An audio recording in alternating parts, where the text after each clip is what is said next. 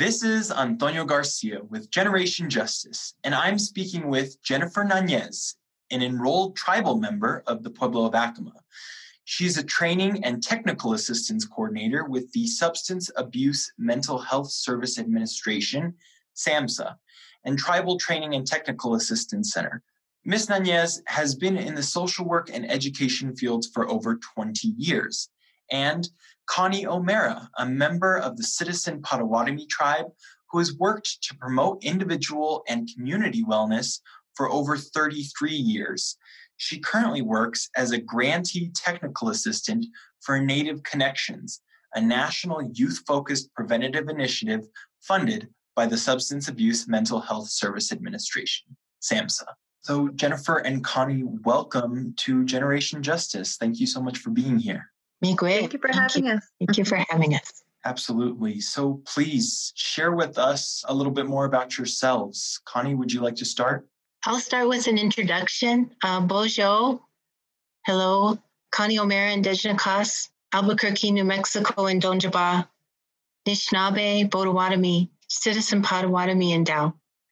My name is Connie O'Mara. I'm a member of the Citizen Potawatomi Nation, originally from Shawnee, Oklahoma. I've made Albuquerque my home, and I'm really, really glad to be here today. Thank you. Thank you so much for that. Jennifer? Hi, I'm Guazi, Kaitawa Haupa, Dushiname Ats Aya, Yakakuchinishanu.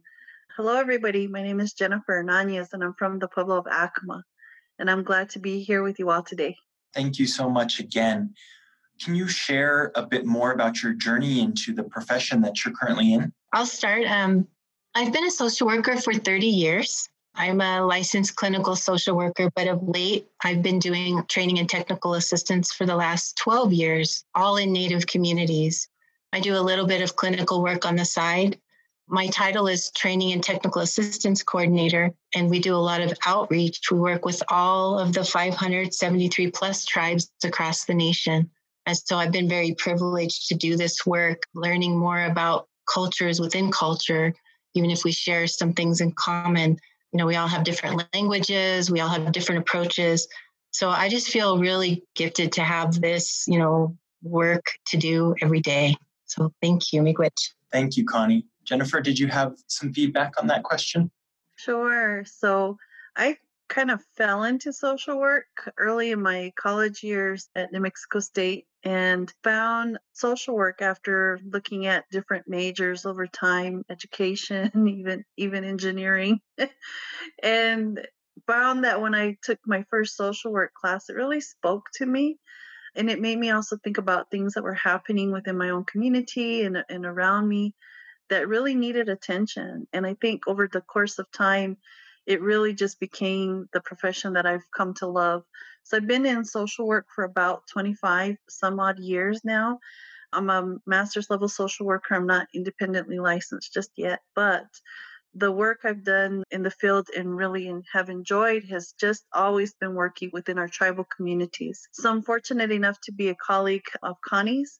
I work also as a TTA coordinator, tribal training and technical assistance coordinator, and really enjoy being able to work not only locally with the tribes in my prior roles and even in this current role here, but now nationally with other tribes, working in areas to promote mental health, promote, again, wellness within their communities. And that's something I've always been interested in being a part of. That sounds like some really awesome work that both of you are doing. And both of you have specialized in working with Indigenous peoples or youth. And why is this important to you each? Maybe Jennifer, we can start with you. Sure. Well, part of it is because I'm an Indigenous woman. I grew up in the Pueblo of Acoma. I am biracial. I grew up there on reservation with my father and my mother and my family. And we came from a large, extended, traditional family. We all grew up together, oftentimes, sometimes even within all the same household.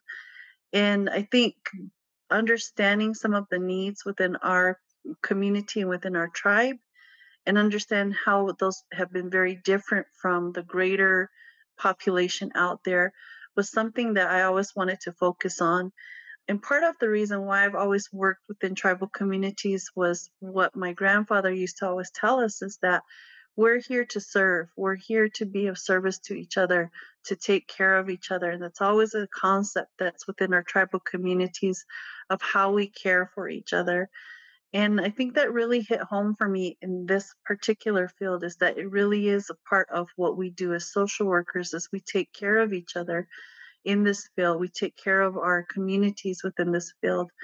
And that for me was giving back to my people, giving back to my community, making sure that I gave back and I made sure I was taking care of people like my grandparents asked me to do. And so I really felt that that service calling is part of that work within our tribal communities is to be of service to our people. Thank you so much for that. And Connie, why would you say that this specialized work is really important?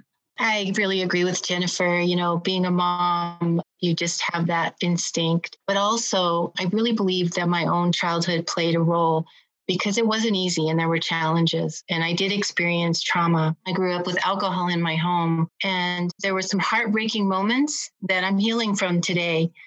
And so I'm proof that you can heal from that. And I know many of our youth struggle with that. And so when you have been there, sometimes you can connect with someone in need of help easier. And when you're a good listener and you know what it took for you to find the path of wellness, then you can do that. You can, repeat that and support other people. So that's one of the main reasons. But there's another really important reason why I do the work with youth. I'll be honest with you, I learned so much from them. I learned more from them than I could ever teach them. They come with this energy and information and even intelligence that, far surpasses mine.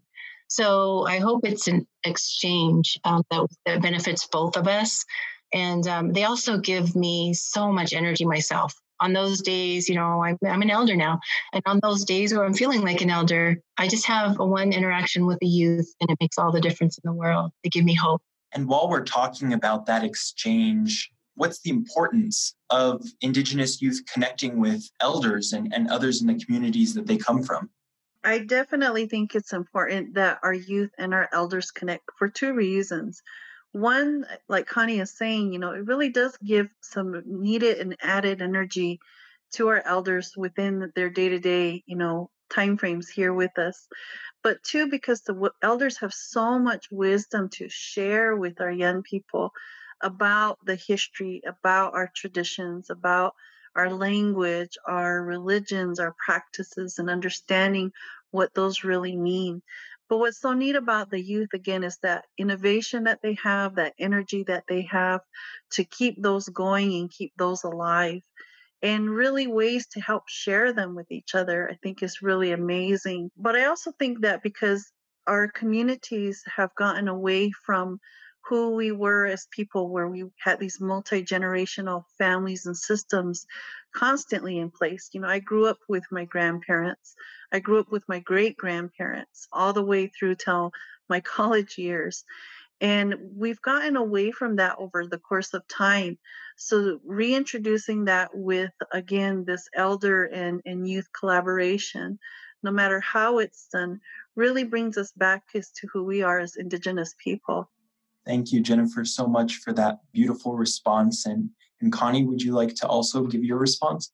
Well, as I was saying, our precious youth, they have challenges too. It's not easy, both living in a tribal community sometimes or living in an urban community sometimes. And so there's things that they're dealing with that our elders dealt with too. And that's the, effects of historical trauma and current trauma. And so you need to feel that connection to somebody who really cares and someone who has knowledge that you're willing to listen to. And so I think it's really important for us to make ourselves available, but also for it to be very comfortable for them to be around us. And so I think we really need to realize their needs and realize our needs, because in order to help them, we have to listen to them. Mm-hmm. We have to learn from them what will really work. When we keep trying to do things, and I don't mean this in a disrespectful way, I really want every one of our youth to learn their own culture. I'm teaching my granddaughter culture. She's 3 years old, and I'm working on ways for her to learn starting from a young age. But we have to do it in a way that's respectful for those youth, that figures out, like as Jennifer says, that they find a way to connect with us in a good way so that they feel comfortable. And Connie, could you talk more about some of the stigma and false narratives around mental health that may be more specific to Indigenous populations? Well, I definitely agree with Jennifer that the way our communities, the way I learned, is not to separate mental health from an overall wellness that we can all enjoy and that we always work towards, and that we actually had ways built in to our societies and tribes already to reach wellness at any given point in our lives. So I think that that's so important to understand that when we're developing systems and interventions and strategies for increasing mental health in our communities, that we really understand the way that particular tribe looks at wellness so that we can meet that need. And I know it's going to be difficult because there's two systems going on, but I really feel, and I know Jennifer agrees, I really feel that we can blend those systems and make it work for our tribal communities so that more and more people are able to be supported and not have that stigma around it. It's just part of being human, that you have challenges, that you have difficulties in your life that you have to overcome, and that doesn't make you, wrong. It's not what's wrong, it's what happened. And how we look at that makes a big difference. And Jennifer, what would you say some of the stigmas and false narratives around mental health are more specific to Indigenous populations? It's gotten separated over time, looking at mental health as part of overall health care and health for ourselves. That idea that we're whole beings, and Western medicine really played a large role in that, in separating out what was mental health related issues and saying, oh, that gets treated over there by someone else in another room, in another building, and we don't even talk about it because it's such a taboo topic. And that's wrong. It really has been a disservice to our people, in part because we never treated ourselves in that manner. When we worked with holistic medicine as Indigenous people, we never left that feeling out. How are you feeling? What emotions are you having? Where is that coming from? What happened that brought that feeling upon you is something that we always paid attention to. When it became taboo to talk about it, it became a secret issue, something that we bury, something that we don't address. And we really do need to bring it back in, because we have that chance and that need to talk about those things that affect us, to talk about what impacts us, to talk about those traumas and how they've hurt us over time, and so we can heal from that. And that's, I think, been the biggest issue with stigma with regards to mental health, is that it's been separated out from overall health care and the overall idea of health.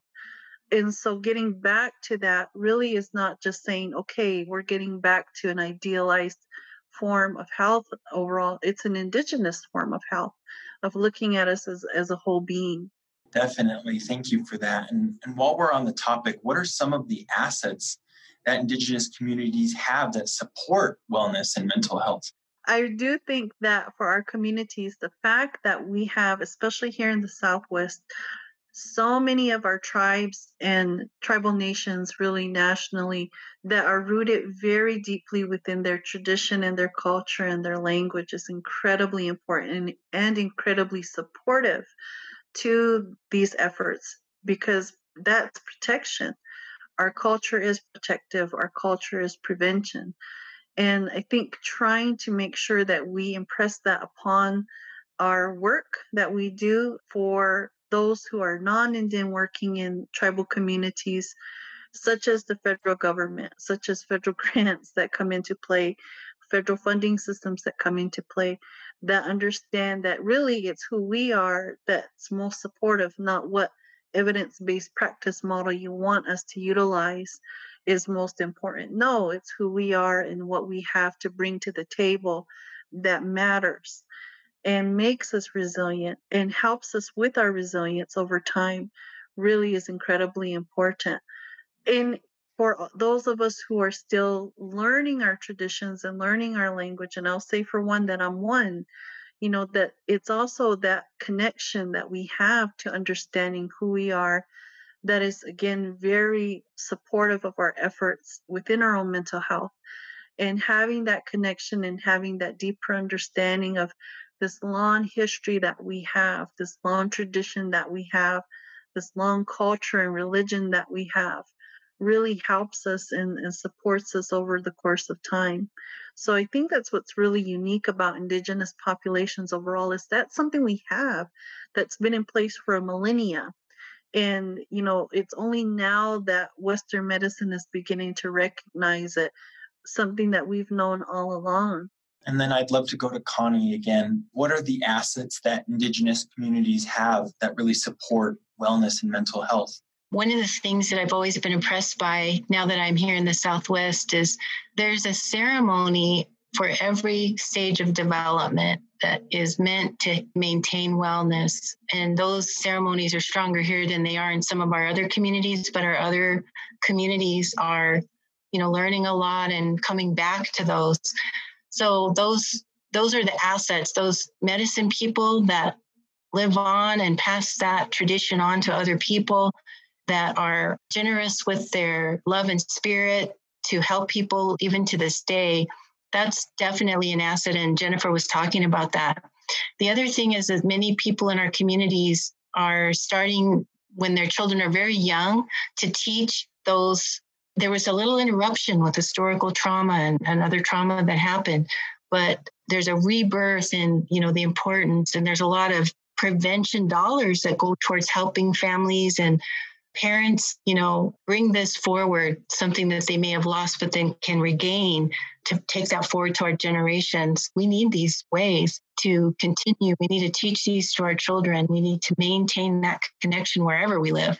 And so I think that's really something that is of a huge asset in our communities. And that's also thanks to federal dollars. So we are very grateful. Thank you so much for that, Connie. And I'd like to go to Jennifer and then Connie with this next one. What are some of the disparities and inequities that you might see in Indigenous youth versus other populations?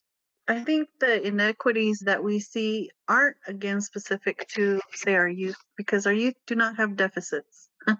Our youth have strengths. Our youth have resources. Our youth have resilience. But when we talk about the deficits that are out there, they have been imposed in part because policy and systems that are in place that don't always keep in mind our Indigenous populations and our needs. And right now, during this pandemic, it's a really good example of that. We talk about internet access, just, basic internet access for our communities is huge. And we're seeing right now with the pandemic that it's hindering education, it's hindering healthcare access, it's hindering the ability to communicate with each other, in part because our families are separated during this time frame. Those multi-generational family systems that we have and have always been a part of and always gathered together, we can't do because of the pandemic. But those things like, again, internet access have an impact on it. And when we talk about those kinds of deficits or social determinants of health that we don't always have access to, it's not in part because we didn't create them ourselves. If we had the ability to do that on every level, we wouldn't have these issues. But we get caught up in policy, both state policy, federal policy, that creates those issues or doesn't support those issues, like healthcare funding, like education funding, like the basic needs that we consider, like, electricity, water. And now we talk about telecommunications, like internet and telephone lines now that are really necessary. And when we think about it in the healthcare and the mental health care realm, especially, we have to think about that because those systems are what impacts our access to health, our access to mental health care. Again, take, for instance, the Indian Health Service system for all of what we call the Albuquerque area, and that's all of the 27 tribes within that catchment from southern Colorado all the way down to West Texas and Isleta del Sur Pueblo. And it encompasses all of the tribes and the Apache nations, and then the 3 independent Navajo bands. There's 12 behavioral health care providers. That's it in the IHS system. for all of those tribes and all of those tribal members. And so when we talk about, again, those deficits, it's not something that we want. We need providers. We want providers. And we want to grow our own providers from our population to promote our own people up into those positions because we know what we need as treatment providers. We know what we need as prevention providers within our community, as peer support workers within our community. But we get caught up in these funding systems. So those are things that I think we really have to understand. It's not only the trauma history, that we have that has impacted our communities, the federal policy over the course of time that has impacted where we are today, but how do we advocate for ourselves as well is really incredibly important now because we have that political power, we have that political will to bring these things to forbearance and show what we need because now we understand it. And that makes us, again, incredibly powerful as well, too, because we have that ability now to speak to that, to advocate for that, to be activistic about that, about what supports our health and mental health. And I hope that we see changes in the coming years. Absolutely. Thank you so much for that, Jennifer. And Connie, what are some of the disparities and inequities that you might see among Indigenous youth populations versus others? Well, I think, Jennifer covered those really well. Just basic needs in many of our communities. We have a problem with clean, healthy water in our communities. We have food insecurity in many of our communities. We have lack of access to education. One of the things that is probably the most harmful are racist kinds of things that our young people are subjected to. And things like even, team names that, use our Indigenous names in not a good way. And so as far as them trying to develop an identity around, who they are and that they come from strong people, it's very challenging. But just basic poverty issues, and our youth, many of them are in rural areas. They're, don't have a lot available to them. And sometimes it can really seem hopeless. There's less resources, less opportunities. That said, despite all that, in the poorest community of our nation, South Dakota, our youth were, the main organizers around the Water is Life movement to stop the pipeline. So it obviously, if we focus on their resilience and their strengths and help them tell their stories and help them get the word out and help them organize, I bet you many of those youth are much better than they were before just because they felt like they had some power and they could make a difference, and they did make a difference. They taught us elders how to do it. So I feel very hopeful for that. And starting again with you, Connie, what are some things that you do every day to maintain your own sense of wellness? That's a really good question. Today's a really good day to ask me because I've been multitasking. I took, typically, I guess a social worker thing, we end up taking on more because we want to help more. And so I was just talking about that on our webinar, is that I do have a practice that I do every day. Usually it's in the morning, but it occurs every day. It's just to get centered. It's to do my prayers, to smudge in the morning, to make sure those prayers go up to Creator. And then, noticing when I'm struggling. And I've pulled in Jennifer before as my colleague when I was struggling. Sometimes just sharing it, getting outside of yourself and sharing it and getting that support is enough, get you through the whole week. So I think it's just something that we have to build in as a practice in our everyday lives. And we have to notice, because if we don't notice, sometimes it's too late and we don't take good care of ourselves. So I'm learning that, still learning. Yeah, that's really important. Jennifer, what do you do every day to maintain your own sense of wellness? That's definitely something I'm working on too, between work and being a mom, and right now having a daughter at home who is working on a virtual school. It can get a little hectic at times and trying to make sure everything's still running and smoothly within the household and still trying to take care of work related things. It can get hard. But for me, I think one of the things I like to do is definitely pray before I go to sleep at night. I make sure I'm praying because It really helps me recenter myself for the day, helps me kind of calm down from the day, helps me reset for the following day. And then throughout the day, I try and take little breaks. Maybe it's, to listen to music or to do something, with my daughter. We go for a walk or we get out and play for a little bit. That helps both of us and really helps me. And I find I do have to work at it because I can be a bit of a workaholic. And I've been told that very many times. Lots of people, including family members, that it is hard to step away. But we have to practice what we preach. We tell folks to take care of themselves. We encourage folks and we support folks in that. But we also have to learn how to model it for them, but also for ourselves as well, too. And this pandemic, I think, has actually really taught me that because working from home has been a new experience for me in learning how to balance that and learning how to practice it and model that for my daughter during the day, during a work day, during a busy day. How do we take some breathers? And it could be a dance break. It could be a music break. It could be something along those lines. But it helps to help us recenter. But again, I think the biggest part, and at the end of the day, has always been that prayer for me to sit and just pray and to think and to kind of meditate on the day and on the needs of everybody that I have within my family. And even if we can't provide support to everybody, that at least prayer and lifting them up in prayer really is, again, a way of protection as best we can when we can't be there.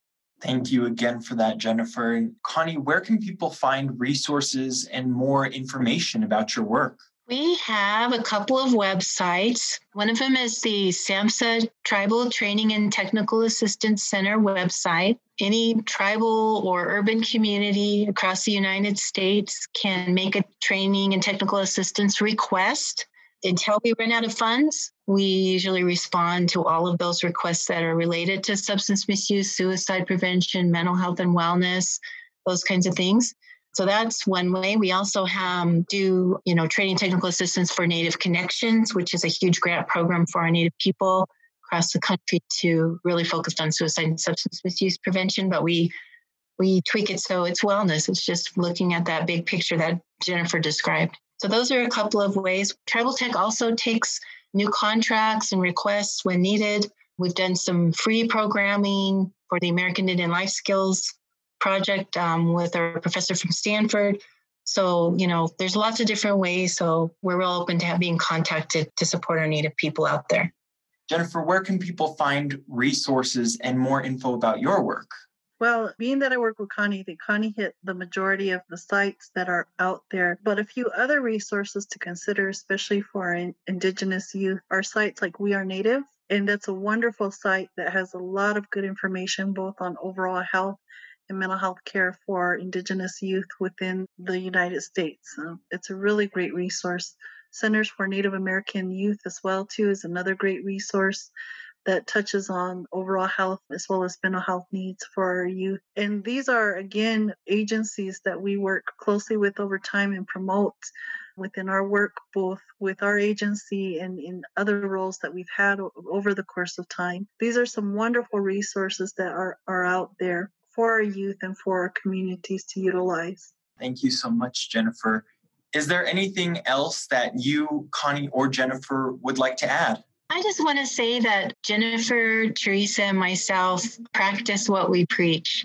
So we've been working in collaboration among our different organizations until we stole Jennifer away. And we wanted to show that when you work in collaboration, you can serve more people. You can cross lines when one organization can't do one thing. You can share resources. And so that's been a long friendship and a long collaboration. And I'm really proud that it just comes natural to us to do that. But we could offer that as, an example of what all people can do. So that's the only thing I wanted to add. And I think with the Honoring Native Life project, it's really, helped for some of those things, but it's helped us a lot too in getting great information out about what you can do with a project like Honoring Native Life across nationally. So they realize, hey, this is powerful. So that's all I wanted to add. Thank you. And Jennifer? Yeah, and I definitely agree with Connie that collaboration has really been key. in part because we have these issues where we don't always have the resources enough in one program or project to do everything we want to do. So we do end up sharing, between each other. And if at all possible, that's one of the best ways to work is across lines and with collaboration. Like we've been able to do at Generation Justice. It's just amazing what we could accomplish all together. But I think one of the biggest things too that I want to share is this, again, this idea of service that, with the fields that we work in and that understanding of who we are as Indigenous people, I see a lot of our youth really understanding that concept of service to each other. And that's amazing because there's so much that we can change both for our communities, but really nationally, if we begin to get back to that idea of how do we serve each other? How do we take care of each other? And how do we care for ourselves in that so we can care for others? And I think that's one of the biggest pieces that I like to convey is that as we work in collaboration, it really does help us with that idea of how do we serve with each other and how do we serve our communities and what do we give back to our communities, because in working with our communities we gain a lot. We really do. We gain that energy, we gain that knowledge, we gain that blessing that they give upon us with all that work that comes from it. But in turn, we have to be able to give back. And how do we give back is how we serve. And so when we think about that concept, again, you see that. And really, that's, what we're here for. What we've been placed on this earth to do is to provide that to each other. And so, if I could pass along any message when we think about overall youth and our youth mental health and youth within our communities and for our populations as a whole, is that if we get back into that mode of both service and self care, we really have that, again, chance to take care of each other well and really build our communities up and build that support structure up and build that health and wellness and balance for ourselves all together. Well, Hedna, thank you so much, Jennifer and Connie, for sharing your time with us and the work that you do within our communities. Thank you for the opportunity, AJ. I really appreciate it. It was a beautiful, beautiful time together. So thanks. And Dawa, thank you very much, AJ. This was fun. I really enjoyed the talk. For Generation Justice, I'm Antonio Garcia.